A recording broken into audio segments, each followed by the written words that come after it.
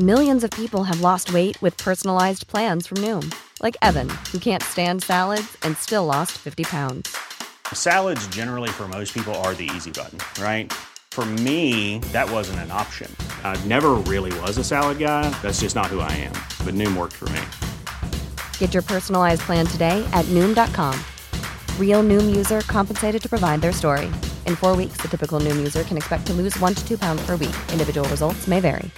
Ready to pop the question? The jewelers at BlueNile.com have got sparkle down to a science with beautiful lab-grown diamonds worthy of your most brilliant moments. Their lab-grown diamonds are independently graded and guaranteed identical to natural diamonds, and they're ready to ship to your door. Go to BlueNile.com and use promo code LISTEN to get $50 off your purchase of $500 or more. That's code LISTEN at BlueNile.com for $50 off. BlueNile.com, code LISTEN.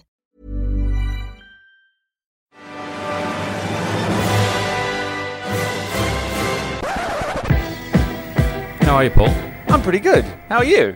Fantastic. Are you feeling good about the Queen's birthday? I mean, public holidays don't really mean that much given everything that's going on, do they? Well, I'm self-employed, and for everyone out there that is self-employed, they will appreciate the fact that, you know, when you don't work, you don't get paid. Unlike people that are on the government payroll that are at home today, or not at work, should I say, because there are a lot of people that are actually at home, but home is actually their place of work. But imagine they're at home and not working. Is this a Dr. Seuss novel? What the fuck is going on? Listen, this week, Dad, we are talking about Queen Elizabeth and fire, and no, not about Gough Whitlam getting fired by the Queen. That's a whole different thing. It's the Queen's birthday holiday. Last time we were all in Thailand together because you and Mum have a house over in Thailand. It was Harry and Meghan's royal wedding, and Tegan and I were there. And if you recall, I was pretty insistent that the four of us, you know, bundle up and do the whole British royal wedding thing properly. So we drove down to this local mall and we found, oh God, it was flour. Really difficult. Yeah, we had to find flour because Mum was going to make scones, and then we got the closest thing we could get to clotted cream and jam, and I used a semi-legal process to get the BBC iPlayer playing. Yeah, yep, and we watched the whole thing. Live. Did you enjoy it? What I did enjoy was the pomp and ceremony. Yeah. I mean, I liked a lot of it. I'm not a staunch royalist, but I'm not... I mean, I think there are arguments for and against, but I kind of think, having been over to London and actually stood outside Buckingham Palace, you know, I question whether or not... I don't see anything wrong with some of the tradition that we have in this world. I think it'd be a little bit sad, because then you're not sort of acknowledging history. And history is everything that's behind us up until now. And I think there are positive aspects of that organisation, evident by not just how I feel, but... Now listen, I want to bring us back to Thailand. So we were in Thailand watching the royal wedding, and we watched everything. Like, we watched the guests come in, we watched the commentary from the little commentary box, and, I mean, we'd been there because... Tegan, myself, you, and Mum and Anne actually went on a bus tour about 2 years ago now, and it was around Christmas, and we headed on this bus tour, which was a really weird call. And I believe the first stop was Windsor Castle. Correct. Yeah. And yeah, we got to Windsor, and we realised we had about 20 minutes, so we ran up through the township, and we kind of ran up that side road that goes along the side of the estate, and that's basically where the guests headed in. So, and that is also the same day that I proposed to Tegan later on in Bath. I mean, the grenadiers that carry those machine guns on at the castle. Yeah. Do you recall there was that tourist with her back to them, and she was taking photographs, and they were marching toward her, and they were screaming at her to get out of the way. And she didn't move. And they basically just mowed her over. Yeah, I remember. That was very interesting. I found that quite fascinating. That was very interesting. But the point is, we were in Thailand watching the royal wedding, and I was going to ask you, Dad, about the police and firefighters in Thailand, because, I mean, at one point, a couple of months ago, potentially, you implied that you were considering enlisting in the emergency services in Thailand. Is that correct? Well, let's... Yeah, they're called the tourist police, right. And there'll be people listening that'll think they're a bunch of wankers, and that's fair enough. But in Thailand, if you get in trouble with the local constabulary, you've got a shit pile of problems on many, many levels. So what the Thai authorities have done, which I think's really, really good, in major tourist areas, they have created these tourist police. And these police come from various backgrounds, various nationalities, so that if you have a problem in Thailand and you, like, let's imagine you've been mugged or you've been conned or you've been involved in an altercation or a car accident, how good would it be to be able to get some police, perhaps even from your country, that can act as sort of the go-between? Wouldn't that cause sort of diplomatic incidents if there were disagreements? Oh, well, no, because it's a very, very specific role in Thailand, because I've downloaded all the paperwork to actually become a tourist police officer. Seriously? Yeah. What's the uniform like? It's okay. I'm not doing it for the uniform or the machismo. I don't know. I think it's a really wonderful way to immerse yourself in the local culture and really get a great sense on the ground as to what's happening. And I think it's a great service. So in certain towns in Thailand, they block off the streets and they then call them walking streets. Yeah. And they've got this amazing, great atmosphere.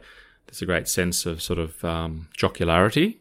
Not quite sure whether that's the right word, but it's a pretty cool word. And you feel secure knowing that you've got both the Thai police and you've got some international police. They don't have police powers as such, but as I said, they're the conduit between the victim and the Royal Thai Police. It's kind of a liaison officer. Yeah.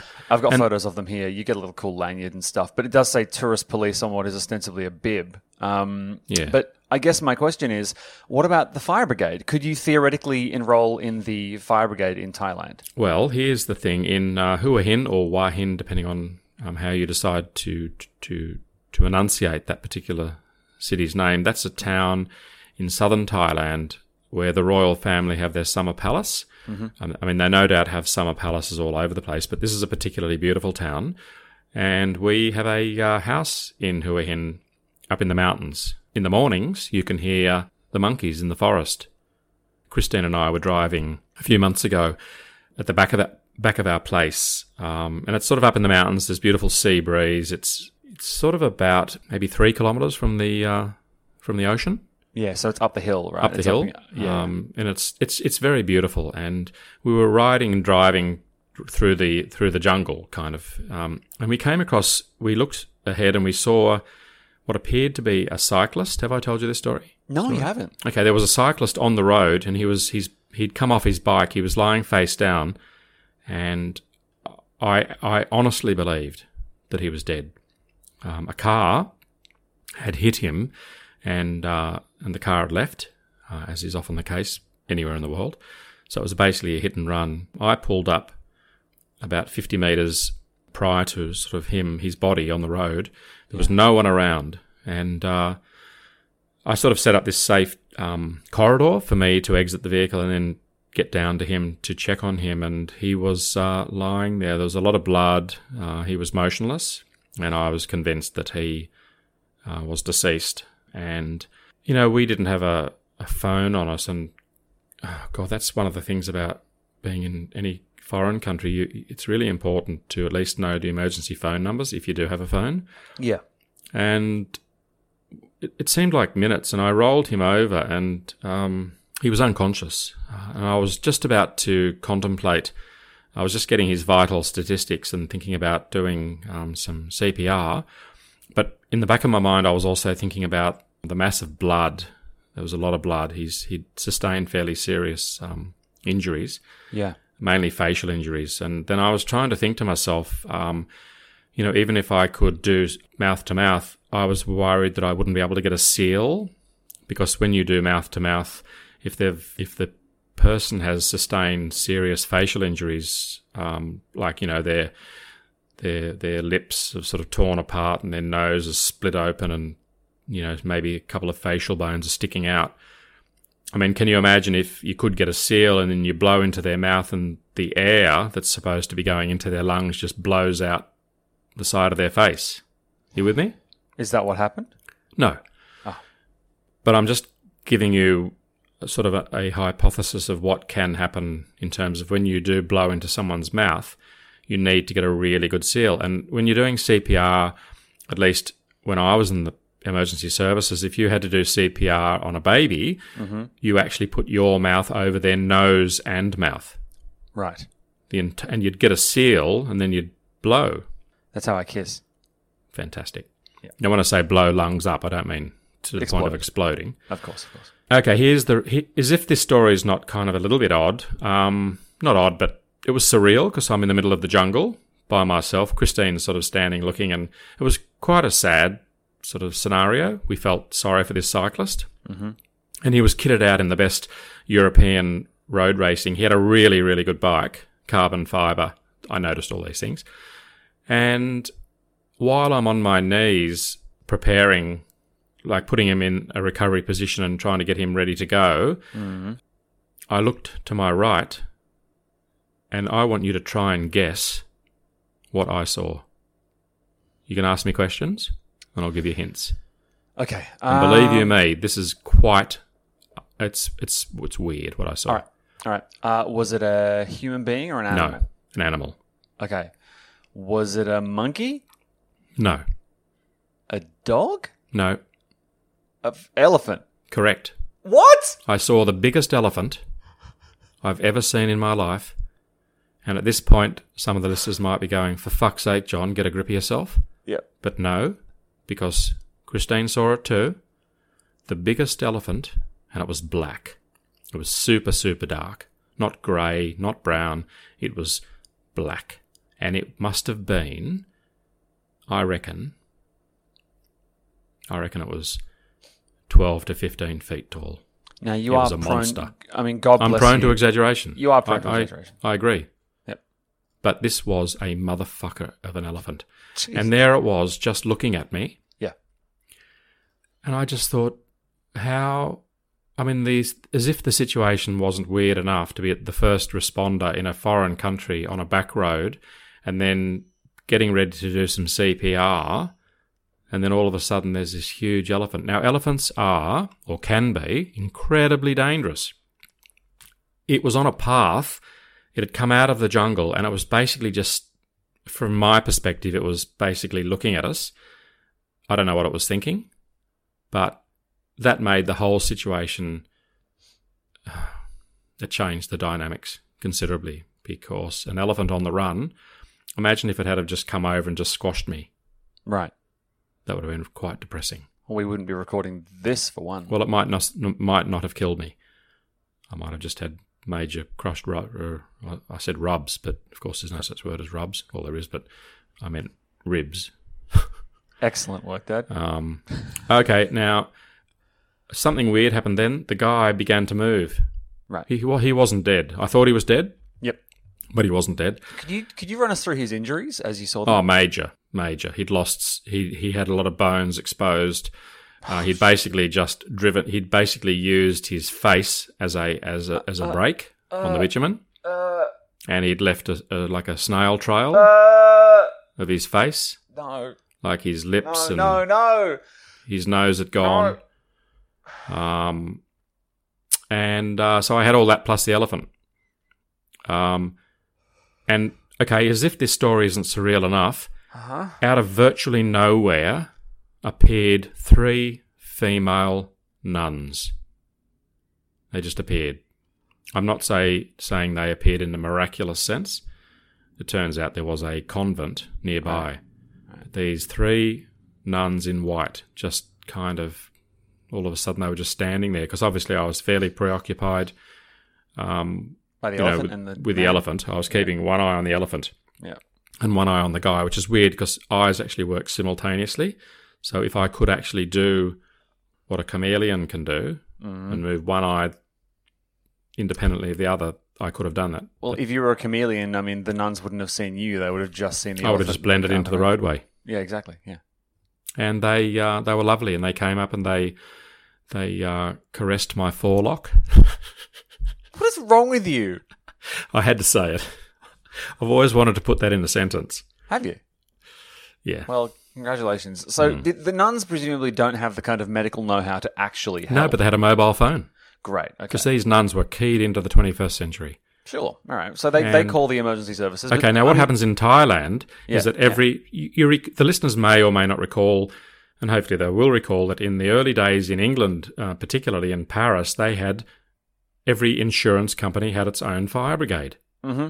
And they had the fire marks on the front of the buildings. And if the fire mark was current, the fire engine would rock up, i.e. some guys would push a little, like an oversized billy cart, and throw buckets of water into the fire, which was generally, pretty useless. Uh-huh. Taking that situation, that story, and then sort of transposing it into Thailand, is that every single hospital in Thailand has their own ambulance service. Gotcha.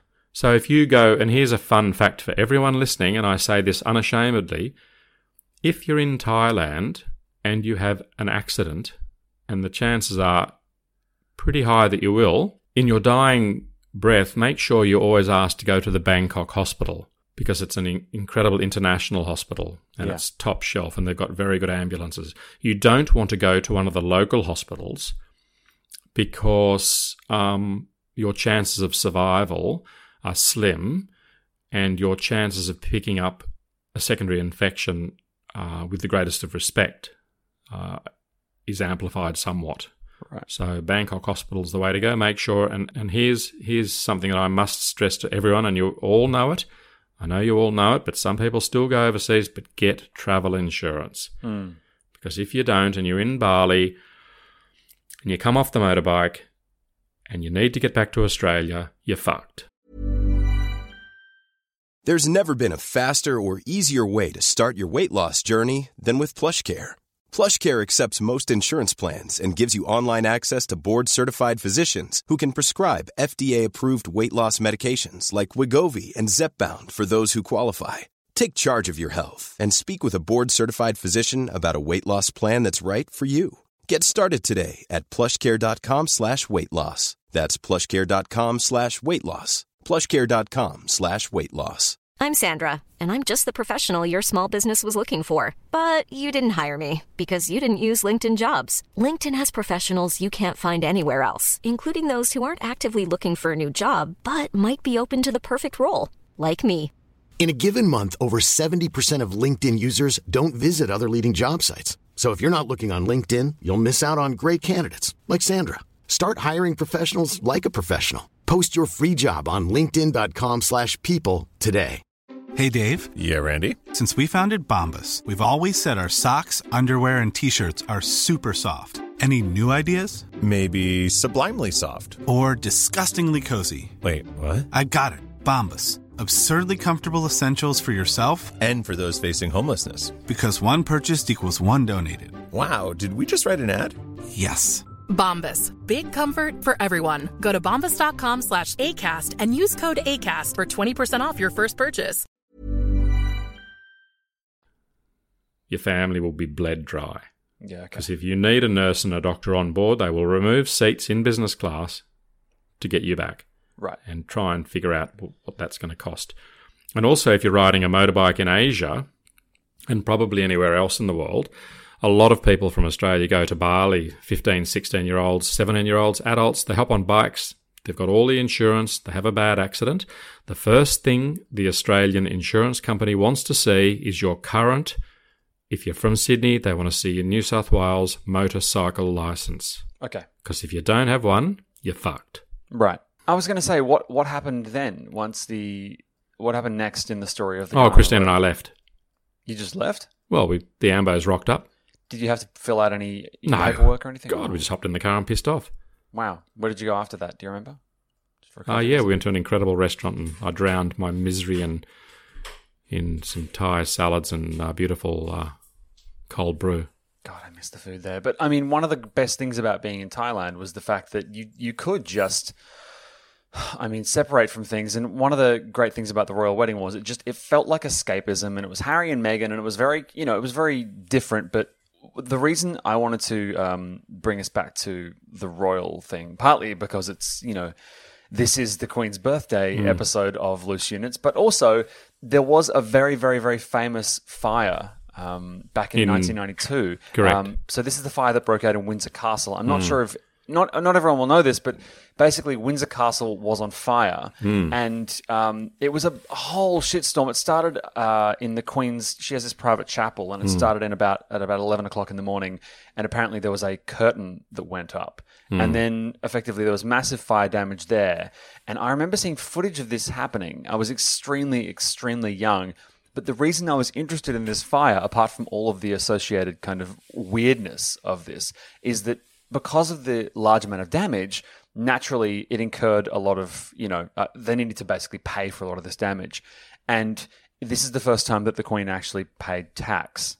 And also opened up Buckingham Palace for tourists. Yeah, that's right. To facilitate the extraordinary cost of that particular, which was around about £35 million. Yeah. And how that fire actually started was a curtain, and it actually brushed up against a spotlight. A spotlight, okay. And it ignited. Now, I've gone through the facts of the story in some minute detail, and I've tried to look at it from three perspectives: a citizen's perspective, a firefighter's perspective, and a police officer's perspective. And the castle had a fire crew of 26 permanent, and they were based 2 miles away, which is, I guess, around about 3 to 4 kilometres away. But the thing is, Paul, that fire came up and they knew it was a fire. I mean, it's all very well talking about things in hindsight, and I'm quite aware of the whole principle of hindsight. And some might say, including myself on occasions, that it's not a fair cop to say, oh, yes, but. And we tend to do that a lot. Because we're looking back on an event in the calmness of the present. But one thing that jumped out at me when I read all the facts about that particular incident, which lasted around about 12 hours, which gives you some idea of the intensity. But it took them, it took the castle fire controller 22 minutes before he notified the external fire brigade. Why is that? Yeah, that's right. Why is that? They may have thought that they could control the fire, but it turned out to be, in terms of appliances, they ended up with 39 appliances, and prior to that, since 1974 in London, that was the highest number of appliances ever called to any fire in London since 1974 up until that moment in 92 was 30 appliances. Right. And they ended up having 39 appliances for that particular fire. Fortunately, they'd managed to move a lot of the very valuable paintings. They were working on sort of rehousing and restoring, and also they'd lent a lot of these paintings. And a lot of the artworks in these institutions are priceless. They're certainly irreplaceable. And the fireys did a great job in trying to... They had about 250 firemen working. And the fire actually, they got it under control. And then what quite often happens, it then reignited. And that reminds me of a story in Brookvale on the Northern Beaches. Some months ago, there was a storage facility, and it was a major fuck-up. And that is that, and it happens occasionally, is that the fireys that rocked up, they thought that it was under control. We may have touched on this story, and they basically sent everyone home, and they're just chilling, and they hadn't put it out, and it reignited, and it turned into a monster fire that went for 4 days. The damage it caused, they lost the entire building, but the businesses around there were all shut down. And how embarrassing. Being the station officer, I assume, at that point, who'd made the call, where he thought that it was done and dusted. Yeah. That's the thing with fire. You've got to be, when Bushies and CFA and all the guys and girls get out there into the bush, and they, some of these fires can burn, well, that peat fires, there are some peat fires, correct me if I'm wrong, but I think there are some fires that have been burning for thousands of years underground. Yeah. It's fascinating, isn't it? I know about these. What interests me, Dad, is that the castle had its own kind of in-house fire brigade. Yeah, 20 guys that had, and girls. I'm not sure what the mix was in terms of sex, but they had 6 permanent and 14 sort of volunteers. 2 miles away, they were in stables. That's where they were housed, their appliance, etc. Now, just to be clear, the firefighters weren't horses in firefighting costumes, were they? No. Because that would have been ineffectual, but absolutely adorable. But how do you feel about animals dressed up as firefighters? Do you think it's cute, or do you think it's disrespectful? I think it's on par with firemen dressing up as animals.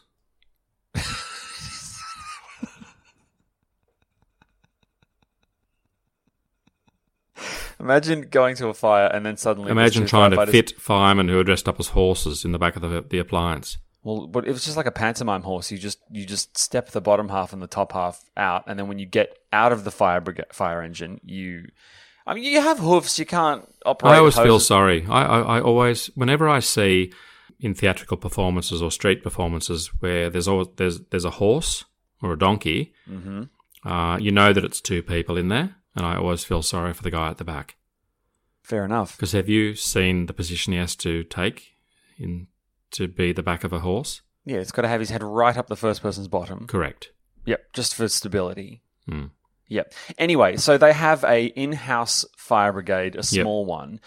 I mean, first of all, do you find it odd that the dedicated fire brigade didn't actually manage to keep it under control without having to call on? It's not a matter of keep it under control. I think, look, when you're talking about, I come back to the in hindsight sort of caveat that I shall invoke on what I'm about to say.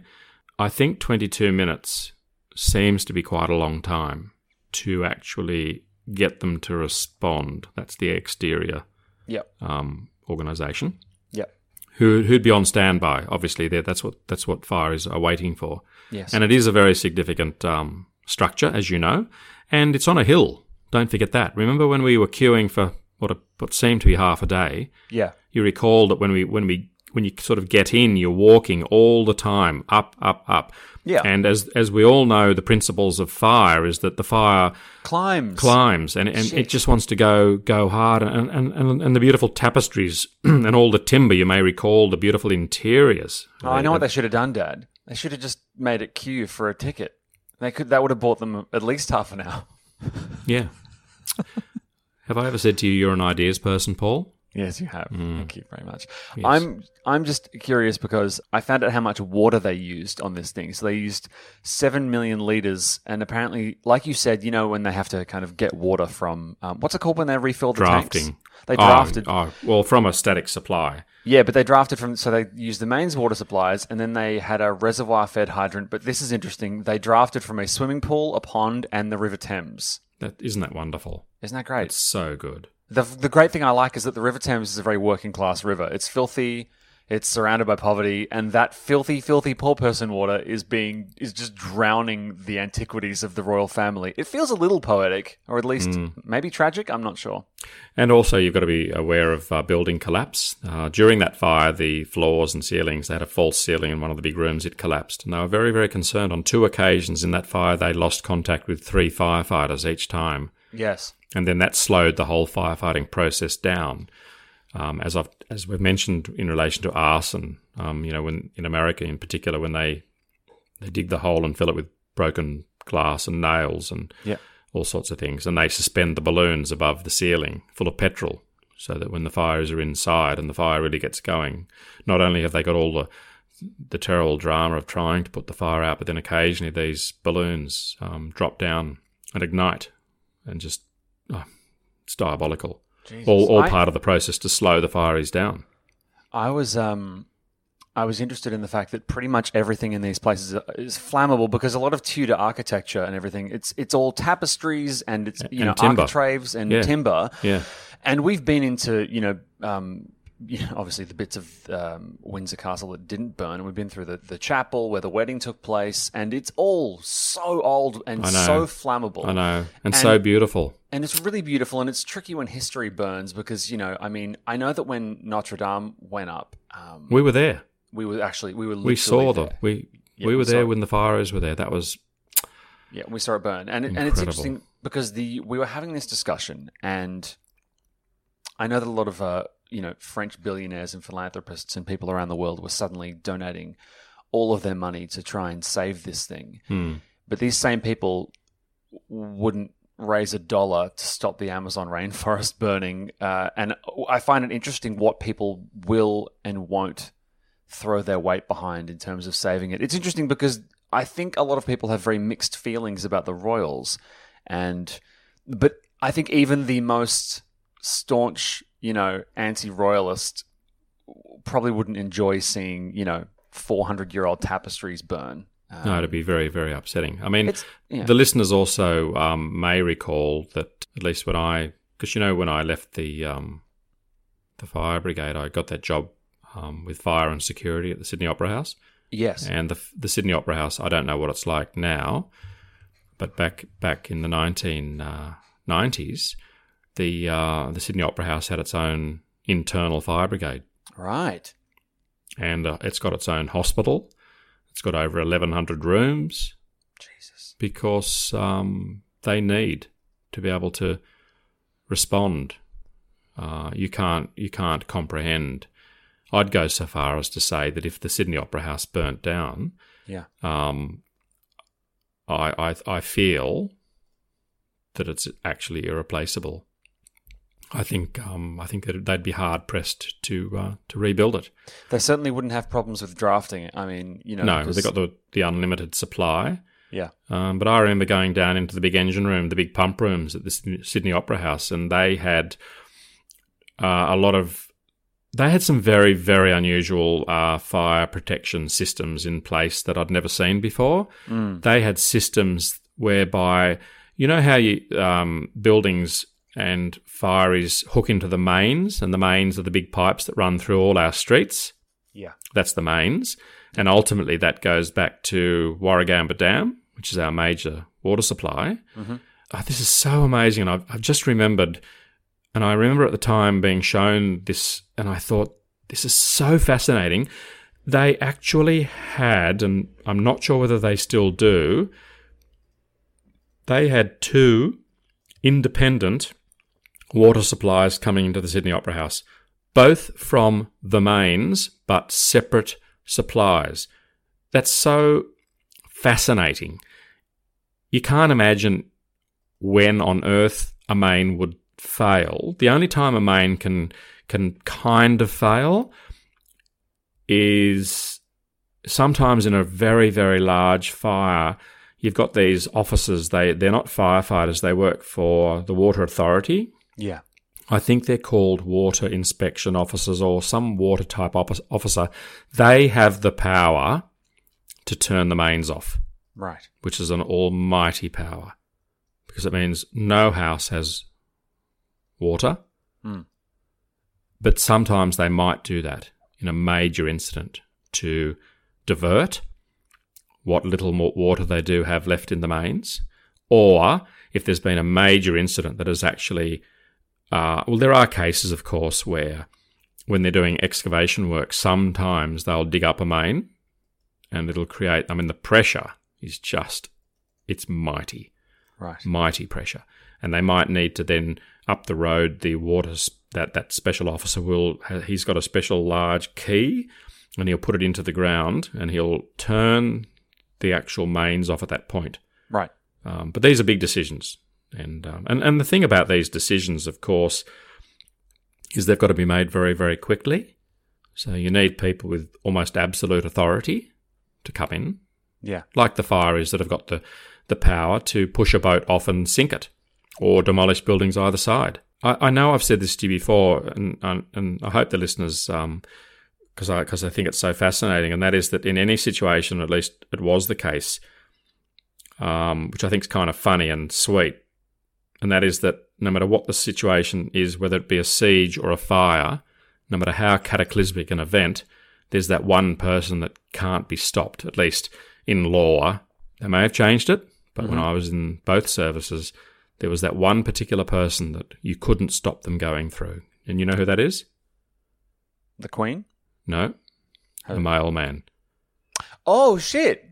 You cannot stop the mail. Isn't that wonderful? And that's actually by royal warrant through the reigning monarch. Well, you are getting so good at this and drawing us back on topic. I actually had one last royal-related thing to run by you, and it might be by the by, but you've actually, in your time working at the Opera House, you had a meal and got to spend some time. And you've told the story on the podcast before with Gough Whitlam and his wife. And this is very recent news, but an Australian court ruled a couple of days ago that they have to release letters between Queen Elizabeth and her local representative in the 70s, which is probably going to shed some pretty juicy light and some gossip on the sacking of the Prime Minister Gough Whitlam. It'll be interesting, no doubt. It'll be very interesting, and I would be curious to say, because recently the Queen's done a few things that I haven't loved, and it would be interesting to see if she was, salty over Gough Whitlam, or if she was... I just want to find out what her insights were, because it's so rare to actually hear. Because this podcast is all about just saying how you feel, just getting everything out there and being completely transparent, right? But the whole point, it seems, of the Queen's MO is just obfuscation of emotions and facts. And it would be really nice to hear how she actually felt about the sacking of Gough Whitlam, because I think he was a stand-up guy, and I'm just very curious about that. Well, Paul, I thought that we're coming to the end of the fire brigade season, and we're going to be going to the funeral industry. The whole story about how that industry works, no holes barred, that I can assure you and the listeners. But I thought we're going to be touching on a fairly heavy subject in the next week or two, that you and I both know about it, but we're sort of preparing for that. Yes. But as a lead up to that, perhaps next week I will tell the listeners a supernatural story from the New South Wales Fire Brigades. That is so incredible that when I heard the story from a very senior officer who's a dear friend of mine, he told me last Friday, and my body was shrouded in goosebumps at 9 a.m. And I just looked at him and I said, I can't believe you've never told me that story. And that's a story that the listeners have something to look forward to. I cannot it's a wait. Cracker. And also, Paul, incredible news about the book that I'm not allowed to mention. But someone amazing that we can't mention may or may not have done a bit of a dedication on the cover. Oh, yes. And you sent me that photo, and I literally shat cubic zirconia out of my buttocks. If you could shit something more valuable, that would be very helpful for us moving forward. I think, yes, someone very famous and very lovely has done a fantastic cover quote for us describing what they thought of the book. Spoiler alert, they really liked it. So that's really exciting. I did send Dad the photo, and I did hear him crapping out semi-precious stones. No, I'm actually... how the fuck did you do it? Well, he's but it's amazing. Sorry, I gave away. And he's a household name. He is a household name. Yes. Yep. So I've got to really pull back now because I don't want to. Well, it's been a very, very big, exciting episode of Loose Units. Thanks so much for listening to our Queen's Birthday special episode of Loose Units, the podcast. And if you haven't already, please, I know I say it every week, and I know Dad and I are harping on it, but we are getting so close to release date. So if you haven't got your copy of Electric Blue, go online, grab it. Do not skip this part of the podcast. I know your fingers hovering over the skip part, so just grab a copy of Electric Blue, buy it, pre-order it, go to Booktopia if you want to grab it at a really good price. And we'll see you very, very soon for more Loose Units. Bye. Bye-bye. Flexibility is great. That's why there's yoga. Flexibility for your insurance coverage is great too. That's why there's United Healthcare Insurance Plans. Underwritten by Golden Rule Insurance Company, United Healthcare Insurance Plans offer flexible, budget-friendly coverage for medical, vision, dental, and more.